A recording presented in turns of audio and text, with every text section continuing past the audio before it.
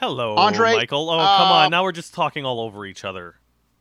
Is this for amateur God's... hour? Is that what's happening? You know what? We haven't talked in so long that we don't remember how to do this.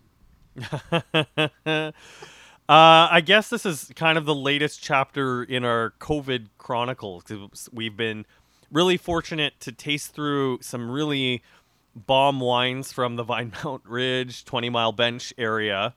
I Yep. think we've done the who's who of Pinot Noir and Chardonnay, so I'm very happy. I think maybe we should line up some winemakers working with Gamay or Cabernet Franc for our next interviews. What do you think about that? Cabernet Franc would be really, really interesting. Anybody wants to get in touch with us about that, and they figure they have some really great Cabernet Franc, glad to talk to you about it. We graciously had Steve Byfield on the podcast, and the response to that was great. So thank you, Steve, for letting us give you a platform. And, I will admit, you and I are often critical of our fellow writers in terms of scoring and what's going on. But I have to say, I'm really disappointed in the wine writing, wine blogging community. Just the number of people who are looking for a piece of Steve and looking, kind of jumping up and down, trying to support people of color with a certain amount of disingenuity. I think you call it wokeness, didn't you? Fake wokeness or, virtue signaling, I think is another popular one that's out there. So I've never heard of that one. I don't want to call anyone out by name on the podcast because we sort of share this platform, but I very publicly called out a certain prominent member of the wine writing community on my Twitter. It's still there, and it was on Instagram, and the response was positive. So thank you for everyone who reached out to me for that. But I think it's time we take an audit as a wine industry as who we're supporting as journalists and writers. And if what I'm saying pisses you off, I'm not saying this to pat myself on the back. But we need to do better. We need to do better as an industry. We need to do better as wine writers. We have to think about the people that I think you said it best. The people that we decide to promote and what their background or what has been in their background. I think that's what we're getting at. Listen, dealing with racism and dealing with systemic racism in Canada is not a trend. And if you are trying to cash in on this right now, I'm going to find you and I'm going to call you out. That's it. I will find you and I will kill you. Andre is actually Liam Neeson from Taken. No, but you understand what I'm saying. Like this isn't a fashion trend. This isn't a situation that we can find a way to slap a sticker on and call it the flavor of the week. There is a problem with systemic racism in Canada that goes well beyond the wine industry, and people are tripping over themselves to find a way to raise their profile from it. We didn't choose to have Steve on our podcast. He asked us as a friend of yours and a friend of mine, and we were happy to give him the platform. I have noticed he is starting to show up on all kinds of things, though. He was in Distillery Magazine. He was on Global TV.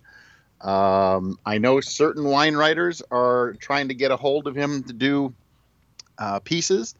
And again, you know who you are out there, trying to get, because you want to, I hate to say this, but cash in on what is going on. Yeah, I believe one of the people trying to get in touch with Steve tried to once pair wine with a movie about slavery.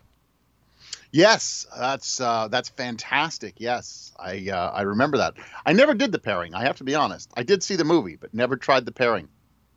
But anyways, I know that's not what we wanted to talk about. I had something else that was kind of a bee in my bonnet this week. Write it down for a second because I want to find out what you're drinking. Yeah. You and I haven't shared a glass in a long time, and I said we've got to at least have a few drinks, or at least a drink. So we don't hold back on this podcast. So it's too late. So let's find out what you're having in the glass.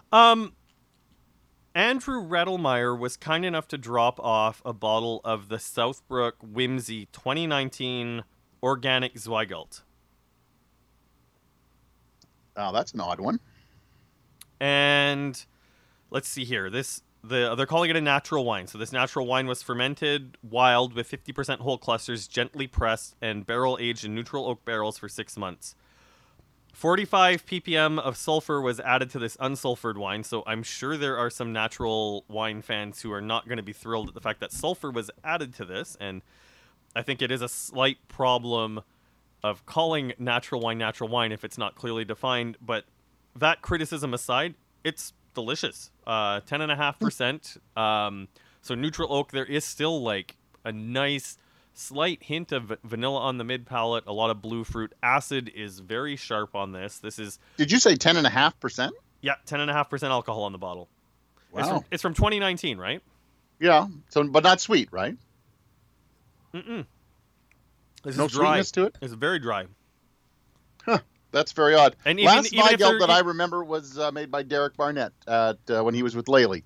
That's the last time I saw a bottle of Canadian's Weigelt. In fact, I held a bottle and tried it with him a number of years ago, and it did not hold up well. Interesting.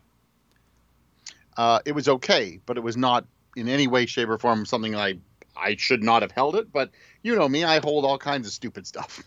Yeah, you know what? I'll be honest. The thing that's really making this wine sing is the freshness. The tannin is still present, but not overpowering. I think this is definitely something I would enjoy young. I'm drinking out of a Bordeaux glass. Before we hit record, we talked about whether I should have this in a Bordeaux or a Burgundy glass. I'll probably switch to Burgundy glass after we're done this podcast here. It'll be interesting to find out how that works out, because it is a lighter wine. Andre, I kind of tried to guess what you would be drinking tonight, okay. And I thought I would try to match it. Okay. Weigelt was not even on my menu. So what kind of Chardonnay did you open for me? No, I actually went with a Pinot. Oh, okay. I guess I've definitely been on a Pinot kick. Yeah, so I thought maybe I would, I said we have to drink something. So I said, okay, you go, I go. Let's see if we mesh. And you went Zweigelt, and I went Pinot from Oregon, Willamette Valley, 2014, Brella. Man, that's still... I think if there's an award for the best value wine in the past 12 months, that is still top of the list. It was like... what was it? This was $20. $20. Yeah. $20. Oregon Pinot that tastes like Oregon Pinot. I know you were on a Facebook group earlier this week, someone looking for a full-bodied Pinot for under $25, but I mean, taking the full-bodied out of it, it's tough to find good Pinot under $25 from any region, and in Ontario, who wants a full-bodied Pinot? That one. Oh, you know what's a good Pinot for? I should put that on there. You know what's a full-bodied Pinot for around? Well, I think he was looking under $30. Meiomi. Meiomi, yeah, okay. There's a full-bodied Pinot. But Andre, I want you to just hold on, just listen for a second. Are you ready? Yeah, listening. Okay, are you peeing in a cup? Yeah. Is that your drug sample there? You're peeing in a cup now, or? Yep, peeing in a cup. I am now peeing Pinot. Pee no more. I want to give just a quick shout out to a bottle of Pinot that I bought from the Classics catalog recently, and I think we could probably do a whole other podcast on this, and it might be worth getting Nick Pierce on it. But I bought a Maison Roche de Baleine Collection Baleinem Gevrey-Chambertin Village from the year 2000 for $62. You also picked up one of our favorite Gamay producers. I did. I figured I needed a bit of a distraction during COVID. I know I've been drinking a lot of like high-end wines, as we've talked about on the podcast, but I wanted something affordable. The Dominique Piron Beaujolais Village from Lifford, I ordered a case from them. It was about $23 a bottle when all was said and done. You did promise me that you'd drop off a bottle, so I'm looking forward to trying this, because we're both big Gamay fans. Oh, the day the case arrived at my house, it went straight from case to fridge to glass to stomach, and I was not disappointed. I don't. Did you just pump it into your stomach, or did it actually go through your mouth? It went through my mouth. Oh, but yeah, I'm always looking. I know that we especially with the Somme community, and especially with a lot of the wine bars in the city, there are a lot of Gamay producers that have a bit of a cult following. But I still feel like Dominique Piron is kind of like my personal little secret. A lot of it, I don't think any of it has ever come through the LCBO, but I've ordered from the from Lifford a couple of times now. You and I, when we go to Quebec and do our Cannonball run to Saguenay, we always I was just stock going to up say, on whatever's I available. really missed going to Saguenay this year. I know, because we always stock up, and there's a few listings at the SAQ right now of Dominique Piron. So God damn it! That does not count as a swear. Sorry, Brian. but anyways, what I was saying about the Pinot that I bought, it's a year 2000 Pinot Noir for $62 from Gevrey Chambertin. 2000, you said? The year 2000, it was worth the money to get a chance to taste a wine that was that old. But when I talked, Nick Pierce actually explained to me how it happens that a 20-year-old wine ends up on your table now. But I think it might be worth actually reaching out to him, see if we can get him on the podcast to explain it, because the story he told me was kind of crazy. Like, it was just crazy that let's just put it this way. In Burgundy, there are wineries that have cases of wine in metal Indiana Jones style crates that they're just waiting for the right time to sell them. And how's that for a mental picture? Write that down your list. There's a little list we're getting together of people we want to talk to. So that is obviously Nicholas Pierce. If you're listening, we want to talk to you about Old Pinot. Well, I guess speaking of Nicholas Pierce, it's actually the reason why we wanted to podcast. Yeah, I think you said you wanted to get something off your chest, and I was like, oh, you know what, Andre, I've got a few bees in my bonnet, and you've got a smaller chest lately, so yeah, I've got a few bees in my bonnet. Your man boobs are a little bit less than they used to be. Oh yeah, I'm down. Actually, here's the honest to God truth: since January 10th, I'm now down 55 pounds. Look at you. Like, I've literally lost 2 Henrys and a Stella. So 2 of my dogs and 1 of my cats worth of weight. You're half the man you used to be. Actually, only 20% less. I still got a little ways to go. But yeah, I was talking to a friend of mine, and I'm not going to name them because they also have strong opinions. I'm not even going to throw out the gender of who they are. But we were talking about celebrity wines and celebrity partnerships. And this conversation came to be because I recently got sent to me a bottle of In Vivo X by Sarah Jessica Parker. It's a New Zealand Sauvignon Blanc. I will start by saying this before you go any further. Go ahead. In Vivo makes some really good Chardonnay. When they come through the LCBO, I always snap it up. I always think it's really good. Okay, I'll keep my eyes open for the Chardonnay, because I'll be honest, I wasn't familiar with In Vivo prior to this. I'm more than happy to jump on board a celebrity collaboration when it comes through the LCBO, because as I've said on the podcast before, I spend a lot of time thinking about labels, branding, marketing, and what it takes to sell wine. Because you can have the best wine in the world. If you have terrible labels, it does make the sell that much harder. And I'll be honest, the label for In Vivo X by Sarah Jessica Parker is not super duper. Like, it's an X with what looks like paint, like not even lipstick or anything like that. Like, I mean, I just feel like there's so much that you could do with the Sarah Jessica Parker brand, and I don't know. But her name does appear relatively prominently on the label. I will say that. You can make it out. It's not like it's hidden anywhere. Yes. It is definitely on the label if you're looking at it. Like the Alexander Brown, the Z Alexander Brown brand, which is the Zach Brown, like the Zach Brown of the Zach Brown Band brand for Cabernet Sauvignon, of which the first vintage was fantastic, but later vintages, the residual sugar's gotten a little bit higher. His name is not prominently featured on the bottle. And same thing with... I think it's called Cage or something, isn't it? What's it called? Isn't it? Yeah, I think it's called Uncaged for that. Uncaged, yeah, I think it's what it's called. But yeah, he's not prominent on it in any way. And the Hampton water. Wait, is it prominent on that bottle? So is it Hampton water that's Bon Jovi's wine? Hampton water is the Bon Jovi wine. That is correct. Okay, but I mean the point is, like, there's Gerard Bertrand. There's a lot of celebrity partnerships where it's not prominently featured, but Sarah Jessica Parker's name is featured on this bottle. And Michael, are you a big Sex and the City fan? I am not. I have never seen an episode. Although I did get a phone call from my mother, who said to me, "Should I buy it?" And I'm like, "Well, I have to be honest with you, Mother. We're not really, because of the COVID thing. We're not getting into the LCBO to taste anything. So I can't give you a recommendation here or there, but I can request a bottle, and Andre has asked me to request a bottle, and I have tried it. So, but I will let you continue to talk about it. But my mother was like, "I'm going to buy it anyway." And here's the funny part: my mother doesn't drink white wine. I don't know Huh. what she thinks it is.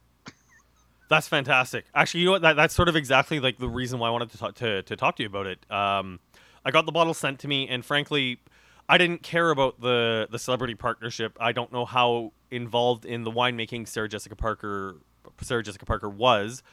Um, It says that she, from what I was reading about it, it does say that she is part of the blending okay. and tasting, and that the winemaker or somebody who's high up in the winery said she had an amazing palate. Fantastic. I mean, I'm taking those notes with a grain of salt. You need to sell the wine, but it's good that it's like if she was involved in the Yes. winemaking process, even more fantastic. Because I as a wine reviewer, I'm fairly critical of the New Zealand Sauvignon Blanc style. I find a lot of it to be a sort of snake oil sales, where it's just like, how underripe can I make this wine while still peddling it onto the consumers? And I understand that consumers like it, and I got to be objective about reviewing it. I loved this wine. $22.95 made it a little bit pricey as far as New Zealand Sauvignon Blanc is concerned. But in terms of the brand partnership, I love this wine first off because it A, tasted like well-made Sauvignon Blanc, and B, it will convince entry-level wine drinkers to drink better wine. It will open up a whole new world of what premium wine looks like, and this is, without a doubt, premium wine. Well, you did ask me to look into it, and I did reach out to Nicholas. So thank you very much, Nicholas, for sending the bottle to me. And I tasted it, and I was kind of blown away as well. And then I remember reaching out to you earlier or late last week, and I said, "What did you score the wine?" Because it was a very hot day that I tried it, and was I swayed by that, hot day, bone chilling white Sauvignon Blanc? And it turns out that we had the same score. So I think I waffled on the extra half star, and I'm still not 100% sure because the thing is, the sort of people who are going to buy the Sarah Jessica Parker wine are not necessarily people who are A, listening to this podcast, or B, going to give a crap what Andre Proulx or Michael Pincus score it. But for the record, I was on a 3.5 plus, pushing on to 4. I'm kind of hesitant to score it 4 stars just because $22.95 is a little high for really good New Zealand Sauvignon Blanc, but at the same time, it really is that good. Like, it really is a good bottle. I was a solid 3.5 plus, and that's why I said to you, is it just me? Is it the hot weather? Was it tasting too good? And you were like, well, I'm almost bordering on a 4, and I'm like, but my 3.5 plus was solid. I was like, that is a delicious bottle of wine. So congratulations to Invivo putting out another great bottle, and to Sarah Jessica Parker for in like introducing her fans, her hordes of fans, to good premium wine. I mean, there's so many brand partnerships that are starting to come out where, you know what, I haven't even tasted the wine, but I'm sure it's trash. Like Snoop Dogg's coming out with a $12 red wine from California. You know what? If it isn't, I'll be the first person to eat my words. If the Snoop Dogg wine comes to the LCBO, cool. I'll be happy to taste it. But like, when I see celebrities attaching their names to entry-level bulk wines, I question whether or not that's something that's going to help their brand or help the brand of a winery that's peddling the wares, right? Now, did you mention what your friend said? I got into a discussion with a few of my friends, one of which is a product consultant in the LCBO, and the other is a sommelier at a high-end restaurant in Toronto.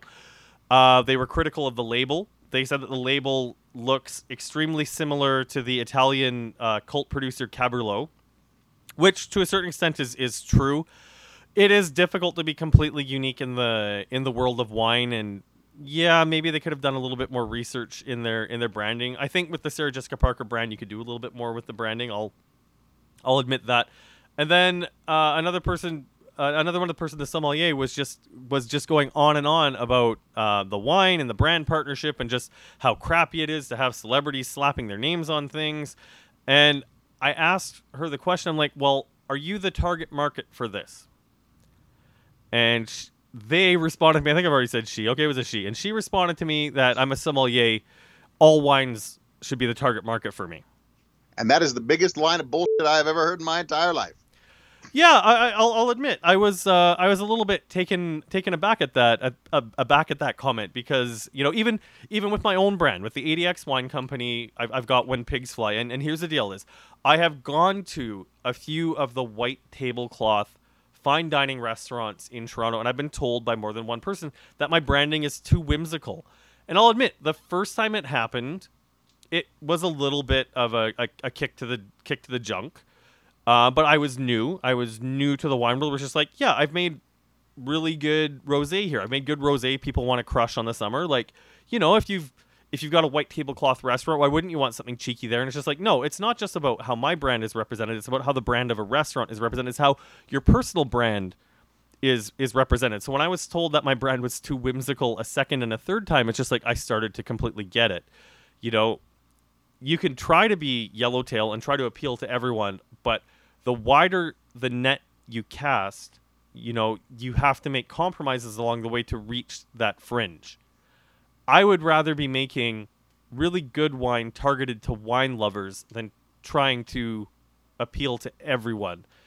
Well, there's a really I good. think that I just gotta fit. Like, there's a really good quote from Wayne's World that I like to use, where they're talking about music, and it's just like, Zeppelin didn't write tunes that everyone loved. They left that to the Bee Gees.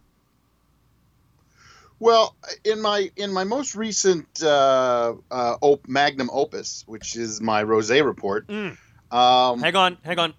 Really well done with that. Thank you. Make sure people check out Michael's rosé report. It is intense. There's a lot of content in there, and thank you for your work on that, because it's a hot summer. It is rosé season with a capital R. I don't know if you read the introduction, but there was a nod to you in there, kind of, where I decided to, because you always, when we do podcasts with winemakers, throw out how this wine reminds you of a song. And in the introduction, I said, when it comes to rosé, you're not looking for Stairway to Heaven by Led Zeppelin. Yeah. You're looking for Good as Hell by Lizzo. That's what you're looking for. And I really believe that. And it doesn't just apply to rosé. It applies to a lot of wines. And if sommeliers believe that all wine has to be targeted to them so that they can sell it, then they're really putting themselves on a pedestal that I don't think they belong on. Yeah.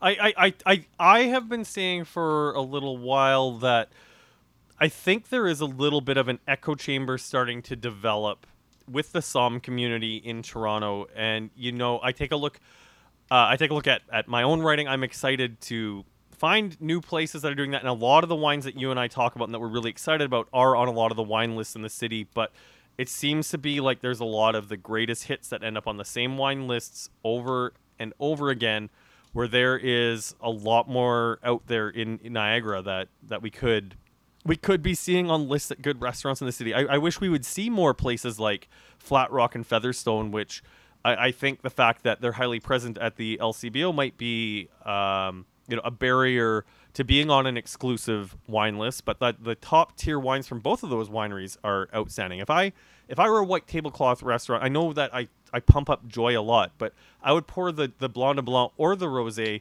in a heartbeat at my high-end restaurant from Featherstone, because that wine needs love with a capital L.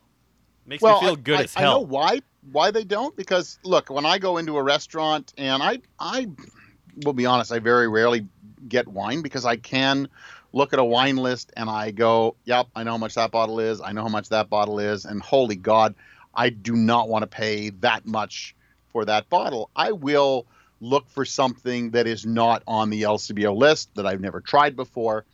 But I think you and I know you and I were having a discussion about wine trends. And I know I had the discussion with Ed Madronic. I know both of us had an Instagram live with him.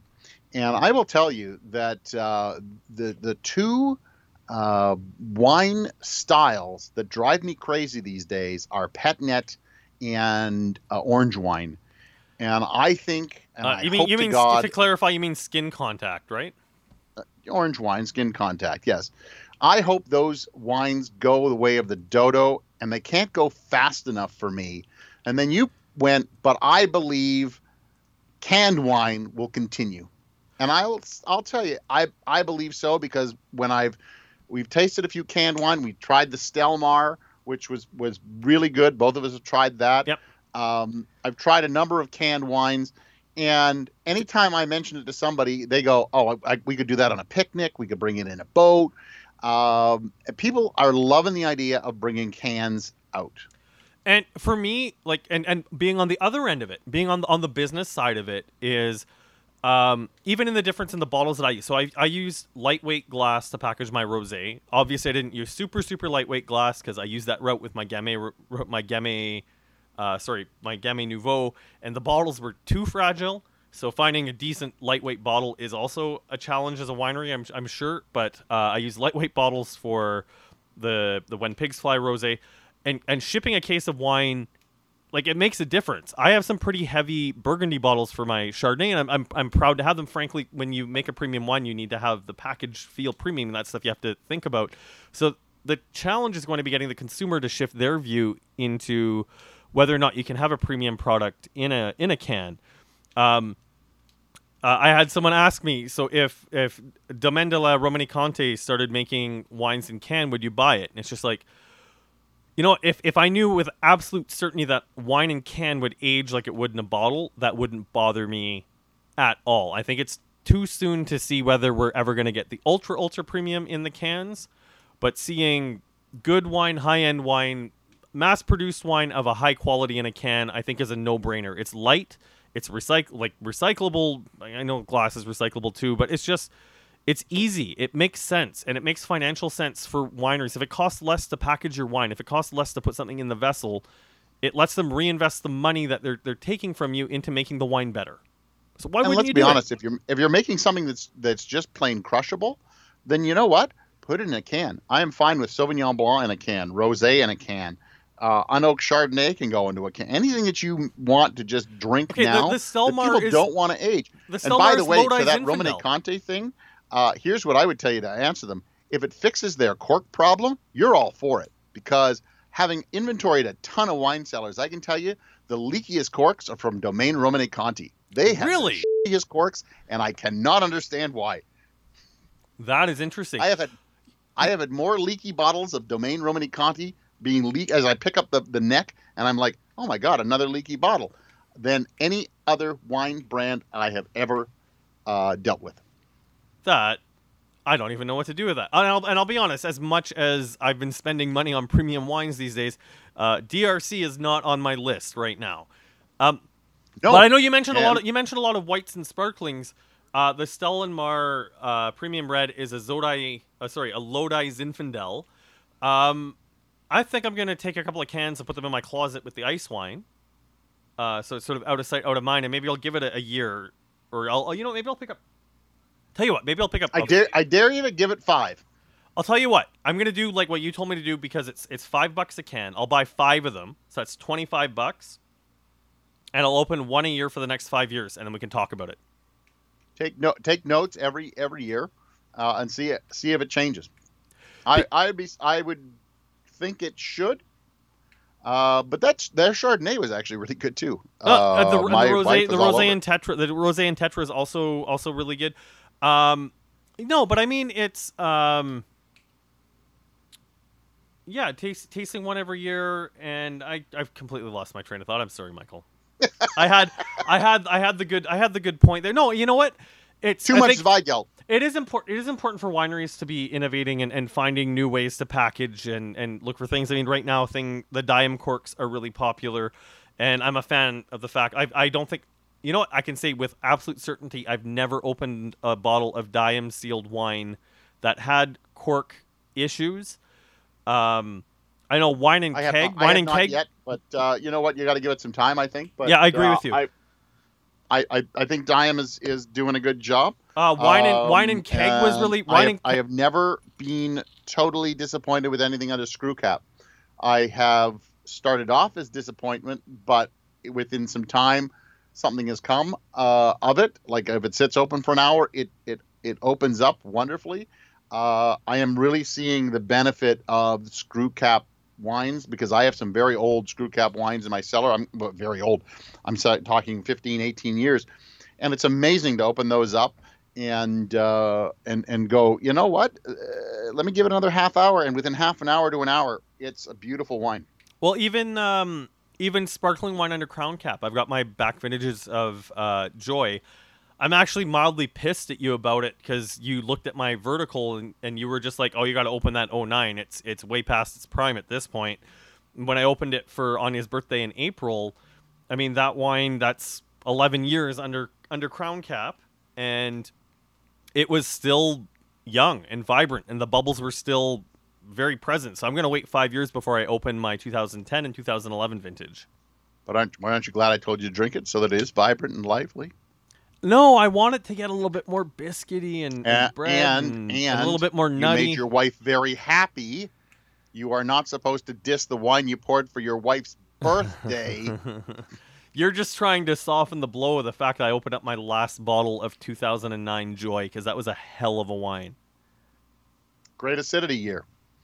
Anything you've got 12 will be a different kind of a different beast, and 15 will be a different beast altogether because they're hotter vintages. I have faith in Dave and Louise managing their vineyards properly to make sure that they held on to that acid before they made those wines. I'd like to. I'm interested when you try the 10. How about that? Okay, that'll be in 5 years. All right, I think that one will be a little bit long in the tooth. I'm saying that. I'm stamping it right here on the podcast. So, I know we've been talking about Zeppelin. We've talked about Zeppelin twice. I'd like to think that I think it might be time to wrap this up because we're doing. Even Lizzo made the podcast this time, which is very odd. Okay. You know what? I guess just to circle back to that, the thing about Stairway to Heaven and Good as Hell, they're both. I've got to wait. Alexa, play Lizzo. Good as Hell. Tired of the bush. Gone, dust your shoulders off. Keep it moving. Yes, Lord. Trying to get some. All right, that was enough. Alexa, stop. What, you didn't even get me to the hook? I didn't know if you wanted the hook. The way you were talking, you were not very happy about it. No, I just want to make sure people could hear it. That song is a banger. But yeah, the thing about Stairway to Heaven versus Lizzo Good as Hell, both objectively good songs. Both. What are you talking about? Led Zeppelin's Stairway to Heaven makes like the top 100 of all time. Rock like every songs. time every time a list is done. Will Lizzo's? I don't know, but it definitely you know will. What? It definitely will, Michael.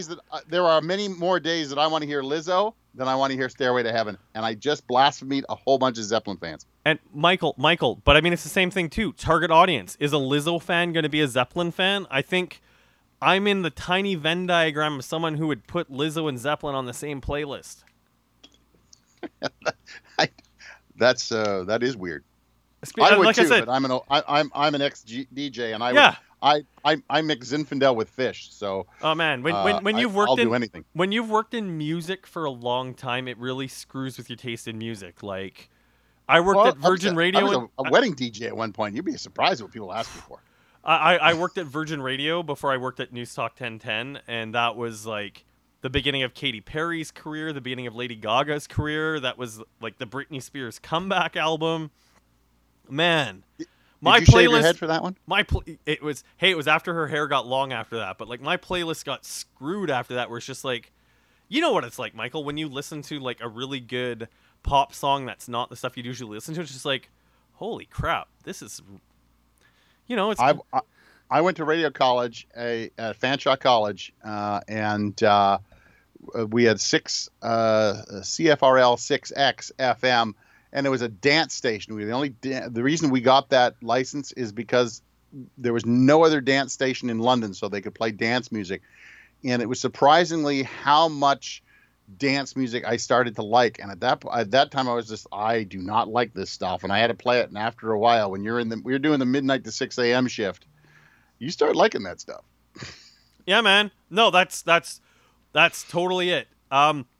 Speaking of Zeppelin, we're definitely rambling on right now. We're rambling men.